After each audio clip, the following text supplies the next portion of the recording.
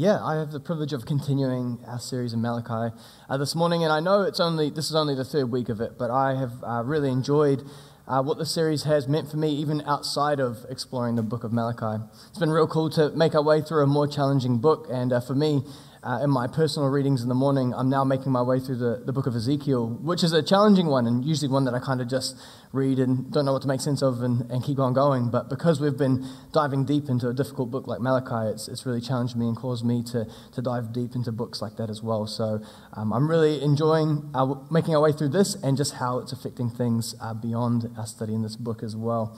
And I'm particularly excited for the passage that we're going to be exploring this morning. As we were putting together this series and we came to this passage, I was so keen. I was like, put me down for that one. I'm really keen to speak to those verses, because they are verses that have really been, really resonate with me and have been true for me in my life. And the truth that we're going to find within them is something that I have experienced for myself. And so I just love what God has to say here.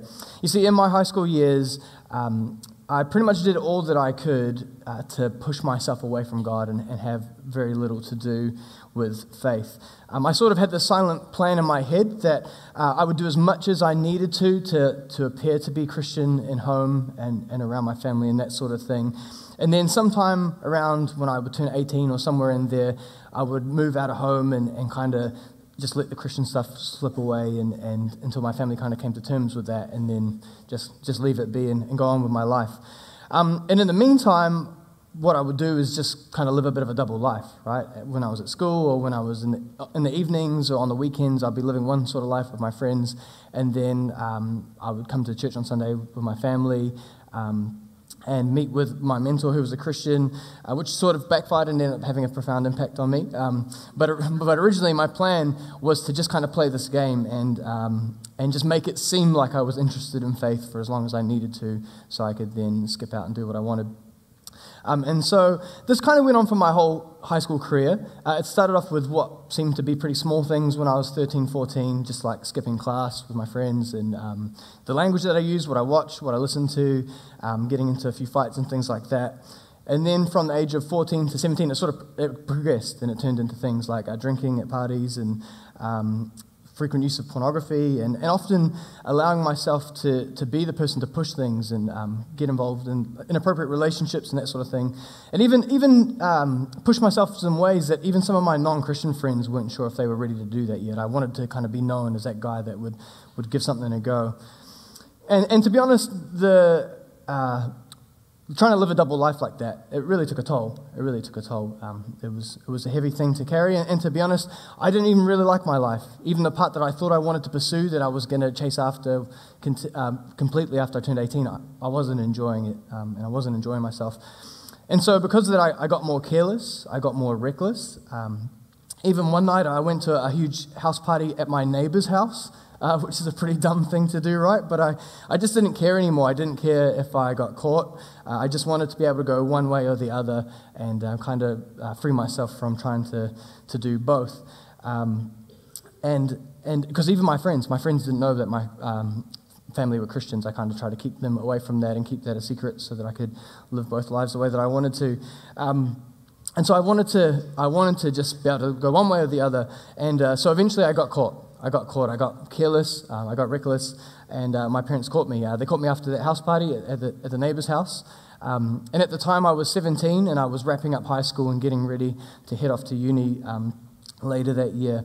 And that summer, my parents, they had booked me in to go spend a few weeks in the States with some good Christian friends over there to just kind of help me spend some time with some good people and some good influences around me before I headed off to uni. And so I went over to the States, and while I was there, I went along to like a Christian youth camp with some friends, and man, God just met me there. He just met me there. There was this guy, he shared his testimony, and his story didn't sound that different to my own, and where he ended up was a place that I didn't want to go. And so God just met me in that place, and he made clear to me that he wanted to use me and that he had so much more for me than what I was currently pursuing. And I just remember in that moment thinking, God, why are you doing this? why are you doing this? Nothing about my life for like the last 5 years has really glorified you in any way. I've done pretty much all I can to push you away and rebel from you. I don't deserve for you to meet me here. I don't deserve for you to intervene in my life like you're doing right now. But he met me in my mess, and I felt like he said, come on, let's move forward together. Let's move forward together. I'm not here to dwell on where you've been. I'm here to call you to something better. And I don't want to make it sound like I then got off scot-free, right? There were repercussions for many of my actions, which we'll talk about later. But God, in that moment, he just met me, he picked me up, he led me, and he began to shape me and mold me. And in today's passage, we're going to find the Israelites in their own complicated mess, created by their own actions and their own poor decisions. But as we've seen in the previous 2 weeks, God's beautiful, faithful character shines through, and he's willing to work with them where they are at. So have a look with me. We're in Malachi chapter 2. We're starting in verse 10, and the verses will be on the screen as well if you want to follow along, but feel free to follow along in your Bibles or on your phones. And where we are next is this next dispute between God and the Israelites. We've followed 2 disputes, and this is the third one. And so this is what it says. It says, are we not all children of the same Father? Are we not all created by the same God? Then why do we betray each other, violating the covenant of our ancestors? Judah has been unfaithful, and a detestable thing has been done in Israel and in Jerusalem. The men of Judah have defiled the Lord's beloved sanctuary by marrying women who worship idols. May the Lord cut off from the nation of Israel every last man who has done this and yet brings an offering to the Lord of heaven's armies. Here is another thing you do. You cover the Lord's altar with tears, weeping and groaning because he pays no attention to your offerings and he doesn't accept them with pleasure. You cry out, why doesn't the Lord accept my worship? I'll tell you why. Because the Lord witnessed the vows you and your wife made when you were young, but you have been unfaithful to her, though she remained your faithful partner, the wife of your marriage vows. Didn't the Lord make you one with your wife? In body and in spirit, you are his. And what does he want? Godly children from your union. So guard your heart. Remain loyal to the wife of your youth. For I hate divorce, says the Lord, the God of Israel. To divorce your wife is to overwhelm her with cruelty, says the Lord of heaven's armies. So guard your heart. Do not be unfaithful to your wife. You know, it's clear here in our passage that the men of Israel have made a real mess of their marriages, right? Marrying women who worshipped other gods or being unfaithful to their wives. You know, God has seen this and he's not pleased. He's not pleased. And the consequences for some of these things are pretty severe, right? May the Lord cut off from the nation of Israel every last man who has done this and yet brings an offering to the Lord of heaven's armies. You know, that's a pretty permanent consequence to be facing with no immediate apparent way to remedy that, right? No way out, it would seem. And so this whole situation is not good. It's not good. But again, as I've previously said, as we've seen in the previous 2 weeks, if we look a little closer and we go a little deeper, there is far more going on here than just God's disappointment and judgment. At face value, it's easy to read this passage and think, oh yeah, it's just God telling the Israelites off again for some more inappropriate behavior. And fair enough too, that is part of what he is doing, right? That is taking place here. But as we look closer, again, we will see God's beautiful, patient, understanding, faithful character. If you remember in the first week, I talked about how the book of Malachi is separated into 6 different disputes. Each time God makes an accusation against the people of Israel, and then the people often question that accusation, and then God has his final say of what is going to happen going forward. And these verses that we have read this morning, they are considered to be one dispute. They're one dispute. And so we could try to separate these out into 2 marriage issues of the idol-worshipping wives and the unfaithful husbands. But when we do that, there is no hope whatsoever for the men with wives who worship idols. They are cut off, and that's the result of their actions, and there's no apparent way out. But when we read this passage as one dispute between God and the people, what we come to see is that the expectations in verses 15 and 16 are actually his expectations for everybody that he addresses here in this dispute. Whether they were the husband of a wife who worshipped idols or a husband who had been unfaithful, this was God's final commandment for them. It was to guard their hearts and to not be unfaithful to their wives. And that was his expectation for everybody here. You know, God, he makes clear how disappointed he is about these men's decisions, and rightfully so, right? They've really messed up. But I also really love this passage because of God's willingness to meet them where they are at and work within the mess that they had created and lead them towards something better. God calls out the Israelite men for their inappropriate behavior, and if it continues as is, there will be some very serious consequences, like being cut off from the nation of Israel.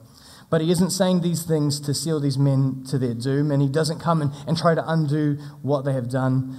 Instead, he meets them in the broken place that he finds them, and he says, come on, let's move forward together. Guard your heart, be faithful to your wives. And we'll unpack what some of those specifics mean later on in this passage, as I'm sure these verses bring up a number of questions, like what if the woman who had been cheated on wanted to leave their husbands? Or, how do we make sense of God saying that he hates divorce? And so we will look at those things in a little bit. But before we get into the nitty-gritty, I just want us to soak in and see that broader truth that all of us can take away, whether we're married or we're not. And that is that God is a God who will meet us in our mess and show us a better way forward. Because he is faithful, he is merciful, he loves us, he is good, and he wants what is best for us.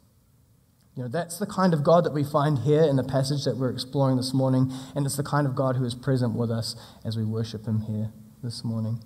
A God who wants to meet with you, who wants to move forward with you. The Israelite men had really messed up, and God says, I've seen your mess, and it is messy. It is messy, but it's time to make some changes. Guard your heart, be faithful to your wives. Let's move forward. What has been done can't be undone, right? But let's move into spaces where no more damage needs to be done than already has. These men do not deserve this. The situations that they're in are the situations that are a result of their own actions, right, or of their own poor decisions. But God meets them in their mercy, in his mercy, and he's willing to work with the mess that they have made. And so if you're finding yourself in a place at the moment where you're feeling a bit stuck, you feel like your behavior has ruined your relationship with God, or that you've done too much to receive forgiveness from him, that's not true. It's not true. It's true that we don't deserve a relationship with God, right? But in his incredible faithfulness, love, and mercy, God sees our mess, but says, come on, let's move forward out of this together. Let's move together. Let's guard your heart and move forward into healthier spaces. The mess that has been made, and there may be some natural repercussions because of that, right, which we'll talk about in a moment. But God is a merciful God that is keen to lead you out of the space that you're in.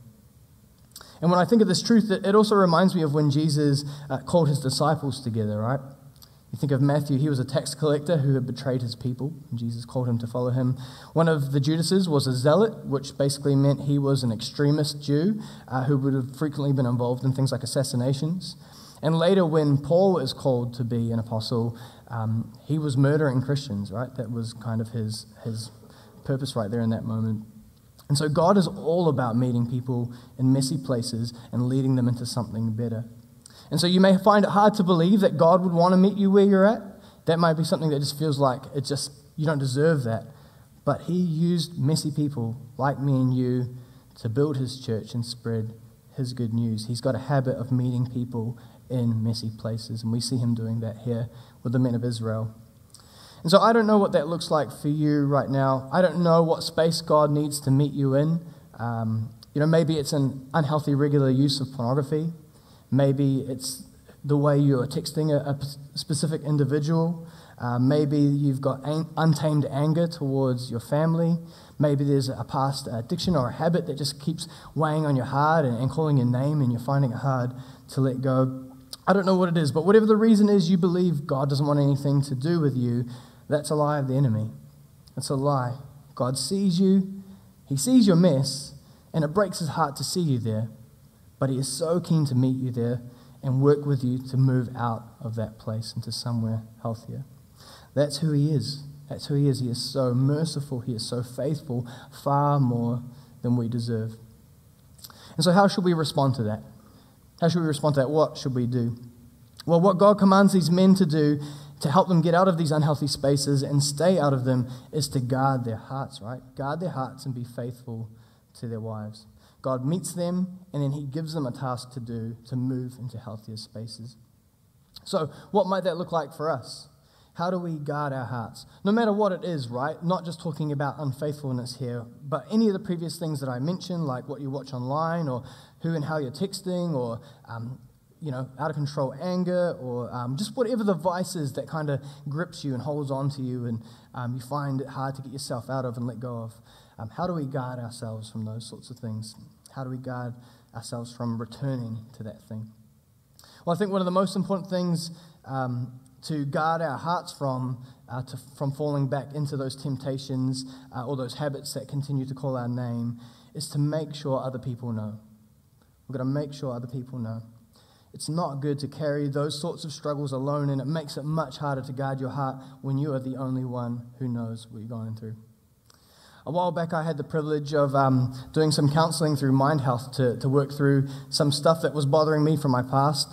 And amongst that, I had the opportunity to share with the counsellor some struggles that were in my mind that I felt had maybe developed from some of the things that I needed to discuss from the past. And for years and years, I never really talked to anybody about those things, and I kept them to myself, and I carried them alone, and I wasn't really sure what to do with them.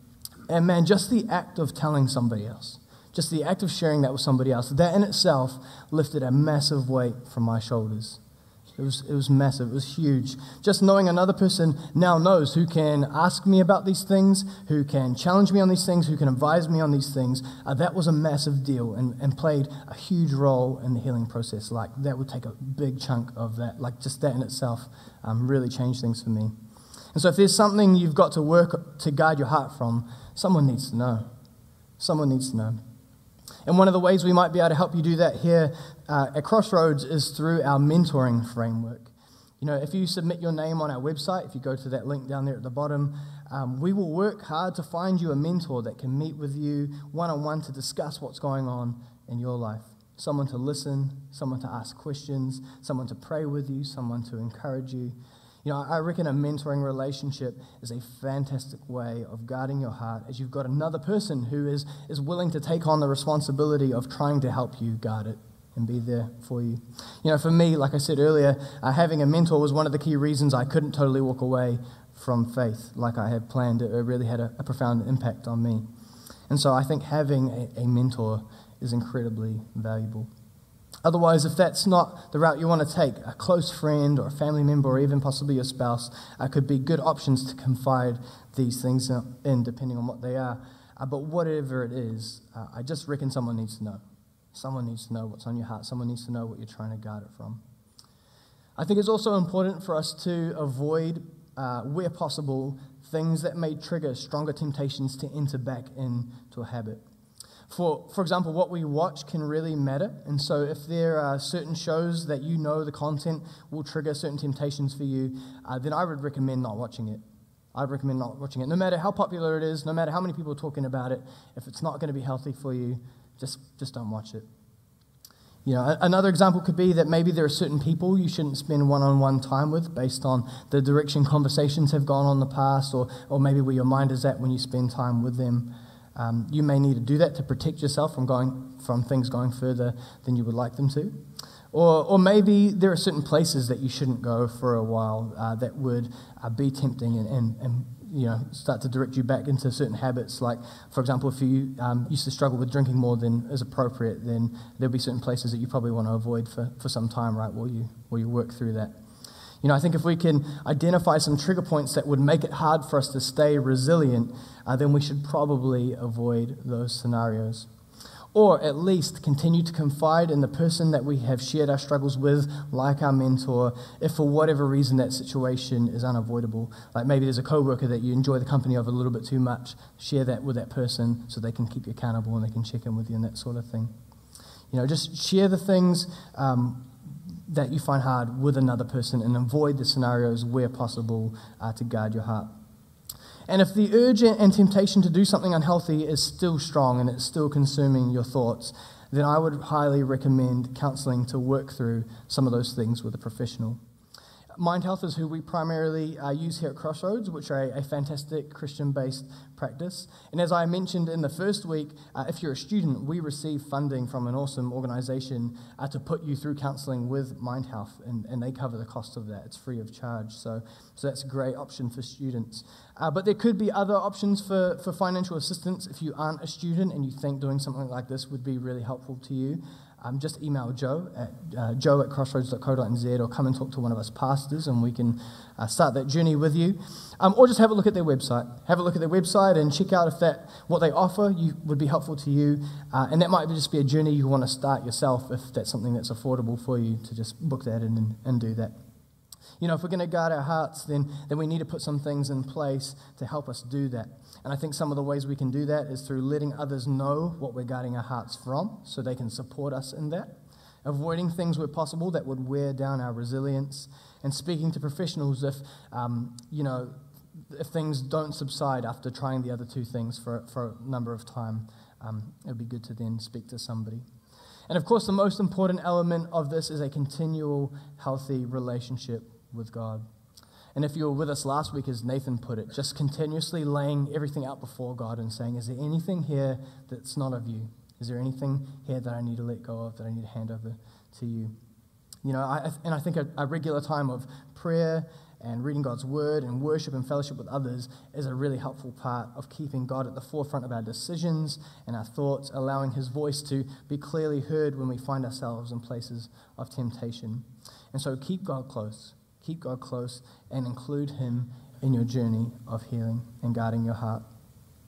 You know, God is a God who will meet us in our mess and he will show us a better way forward, but he also asks us to respond. And one of the first things he asked the men of Israel to do is to guard their hearts. And so I think it would be a good thing for us also to do, to keep that at the forefront of our mind, that that's what we need to do. You know, we are so blessed that God meets us in our mess and prompts us to turn things around, but we've got to respond. We've got to respond and take action from those promptings as God leads us into healthier places. There will be effort that will need to be needed from our end as well and be on our part. But you know, I've said something similar before in a sermon a long time ago. If God will meet us in our mess, we can be confident he will lead us out of it. Right? And so responding to those promptings that we receive from God and doing things like guarding our heart, it's not something that we do all on our own. Right? As followers of Jesus, God's Spirit is a part of the whole process and is there to lead us and guide us. God's mercy isn't just there for the initial encounter with him. You know, he will continue to mercifully lead us and meet us as we continue the journey of living in a healthier manner. And so there's going to be some stuff we need to do, but we can be confident that God will be with us in it and he will lead us through it. But I do want to clarify because I think this is really important, that God meeting us in our mess doesn't mean he lets us off the hook of consequences and repercussions. You know, God asks the men to remain loyal to their wives, but in their honor and shame culture, the wife could put pressure on and shame her husband into giving her a certificate of divorce if she wanted. And you know, Jesus, he later clarifies in Matthew, he says, I say to you, whoever divorces his wife, except for sexual immorality, and marries another, commits adultery. And so according to Jesus, adultery was reasonable grounds for divorce. And so it would have been a fair and reasonable repercussion if the wives did put pressure on for a divorce to these unfaithful men. And you may be thinking and saying, but God says he hates divorce, right? We just read that. He says he hates it. So that doesn't seem like that's actually an option, right? That doesn't seem like that's something we should be able to do. But what we often misinterpret when we read that God hates divorce is we think that God hates or is angry towards the people who get divorced. But that's not what God hating divorce means. What it means is God hates what divorce does. He hates what it does. He hates the pain that it causes. He hates the damage that it does. You know, God says, he says to divorce your wife is to overwhelm her with cruelty. You know, in that time, unfortunately, there weren't many opportunities for women outside of marriage. And so to divorce your wife meant you were likely condemning her to quite a difficult life, or you were having to send her home to her family. And God really hated that. He really hated that, right? And so the wife could push for a divorce if she wanted one, and Jesus says that adultery is a reasonable reason for it, but God just hates that it came to that. He just hates that it had to come to that. I think he understands, right? And he's not angry at the wife for that, as it was the actions of the husband that led to it. But God just hates seeing things have to come to that. And that's why he calls the men out on their behavior at this point, right? Because he doesn't want things to lead to that point. He wants them to change. He wants them to make a difference. God recognizes that in this situation, it is the fault of the men, and he hates that they have done things that could lead to divorce. And so the wife could push for divorce, and that would be a repercussion of the actions of the men, right? That could be something that might take place and something that they would have to face. Also, for the men who had wives who were worshipping other gods, if this continued, then the men, they would be cut off from the community of Israel. We saw that that was going to be a repercussion. And so if the men decide that that's not going to happen in their household anymore, if they decide we're not going to do that, we're not going to worship other gods, their wives may also choose to leave, because if they are wives who worship other gods, then they were not brought up under Jewish law, and so they have no obligation to it. And so if that's something that he requires, then they may decide to go. And so that's another thing that they may have to face. It may be something they have to go through. For myself and my actions through my high school years, it meant that there were some important conversations that needed to be had before I got married. It meant that there were apologies that I needed to send and to have, say in person, to people that I treated unfairly. And my choices and my decisions, they have affected my life in a number of different ways since then, right? That's something I've had to take on board. And so God, he meets us in our mess, and he wants to help us move into healthier spaces. But man, if you've hurt people, then you've got to take accountability for that. You've got to take accountability for that. You've got to face the consequences of your actions. I don't think it's appropriate to say, well, God has forgiven me and he's helping me, therefore we should all just be moving on together, right? No. That's cool for you, but the healing process for the person who has been hurt and the healing process for the person who's done the hurting is very different. And if you're the person who has done the hurting, which is a pretty broad statement, right? It could include a number of different things like bullying, abuse, manipulation, selfishness, bitterness, and more. Then you've got to own up to that. You've got to own up to that, and you have to face the consequences for that. And if the people that you have hurt want to forgive you, then that is up to them, and that would be great. But if they don't, you've got to live with that. And depending on what we're talking about here, depends on what the consequences of those actions would be. For the unfaithful men of this chapter, it would mean needing to work hard to rebuild and mend their relationships with their wives and possibly face the pressure for divorce. For the men with wives who worship idols, it meant having to work hard to redirect their family's focus towards God, with the potential that their wife might leave in the process. And so God meeting us and leading us is not a get-out-of-jail-free card for the pain and hurt that we have caused other people. It's just an opportunity to bring us to a place where further pain and hurt doesn't have to be caused. Which is mind-blowing, right? It's mind-blowing because obviously we don't deserve that. Obviously we don't deserve that, but that's who God is, and that's what he's willing to do. He's willing to meet us. He's willing to work with us, so we no longer have to be stuck in places where we continue to hurt ourselves, others, or both. Right? It may be a long road to mend the damage that has been done, as it would have been for these Israelite men, right? They had a big task ahead of them, a lot of work to do. And there may be some consequences that we need to face, but God is willing to work with us through that, walk with us through that, and lead us through what needs to be done to make things right. When God, going back to the disciples, when God called the Apostle Paul, many people for a long time questioned Paul's legitimacy as an apostle after all the damage he had done to the Christian community. And Paul, he had to work hard to rectify that. But God met him and he led him into far better spaces and places. But, I think the thing that we really need to consider and take away is that those things are something we need to consider. Those are things that we will need to take away that are going to happen and will become a reality for us further down the line as we begin the journey of healing with God. But right now, as we get ready to wrap up and invite the worship team, we first of all just need to let God meet with us. We just need to let him meet with us. To let God be present in our mess right here, right now. Those other parts of the journey will come, like guarding our hearts and owning up to the consequences and facing them. But right now, as we did in the first week of this series, just let God meet with you. Just let God meet with you and let you know that he loves you and he always has. He knows what you've done. He knows where you've been. But it doesn't change how he feels about you. It doesn't change what he wants to do for you. He wants to lead you into something better. He wants what is best for you. And so that's why he wants to meet with you today. If you remember last week as Nathan was talking to us and we read through the passage, God was accusing Israel of making inappropriate and disrespectful sacrifices. And God says, the reason I set up the sacrificial system for you was so that you could have life and peace. Life and peace. He just wants what's best for us. He just wants what's best. And so as we get ready to worship, would you just let God meet with you? Just let him meet with you.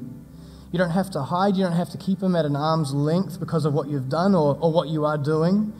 You know, if you're tired of feeling that weight of sin like I did through my high school years and tired of constantly having to wrestle with a guilty conscience or with dissatisfaction with your actions, then just let God in. Let God in. Let him meet with you. Let him speak to you. Let him hold you. Let him guide you. That's what he wants to do. That's what he wants to do.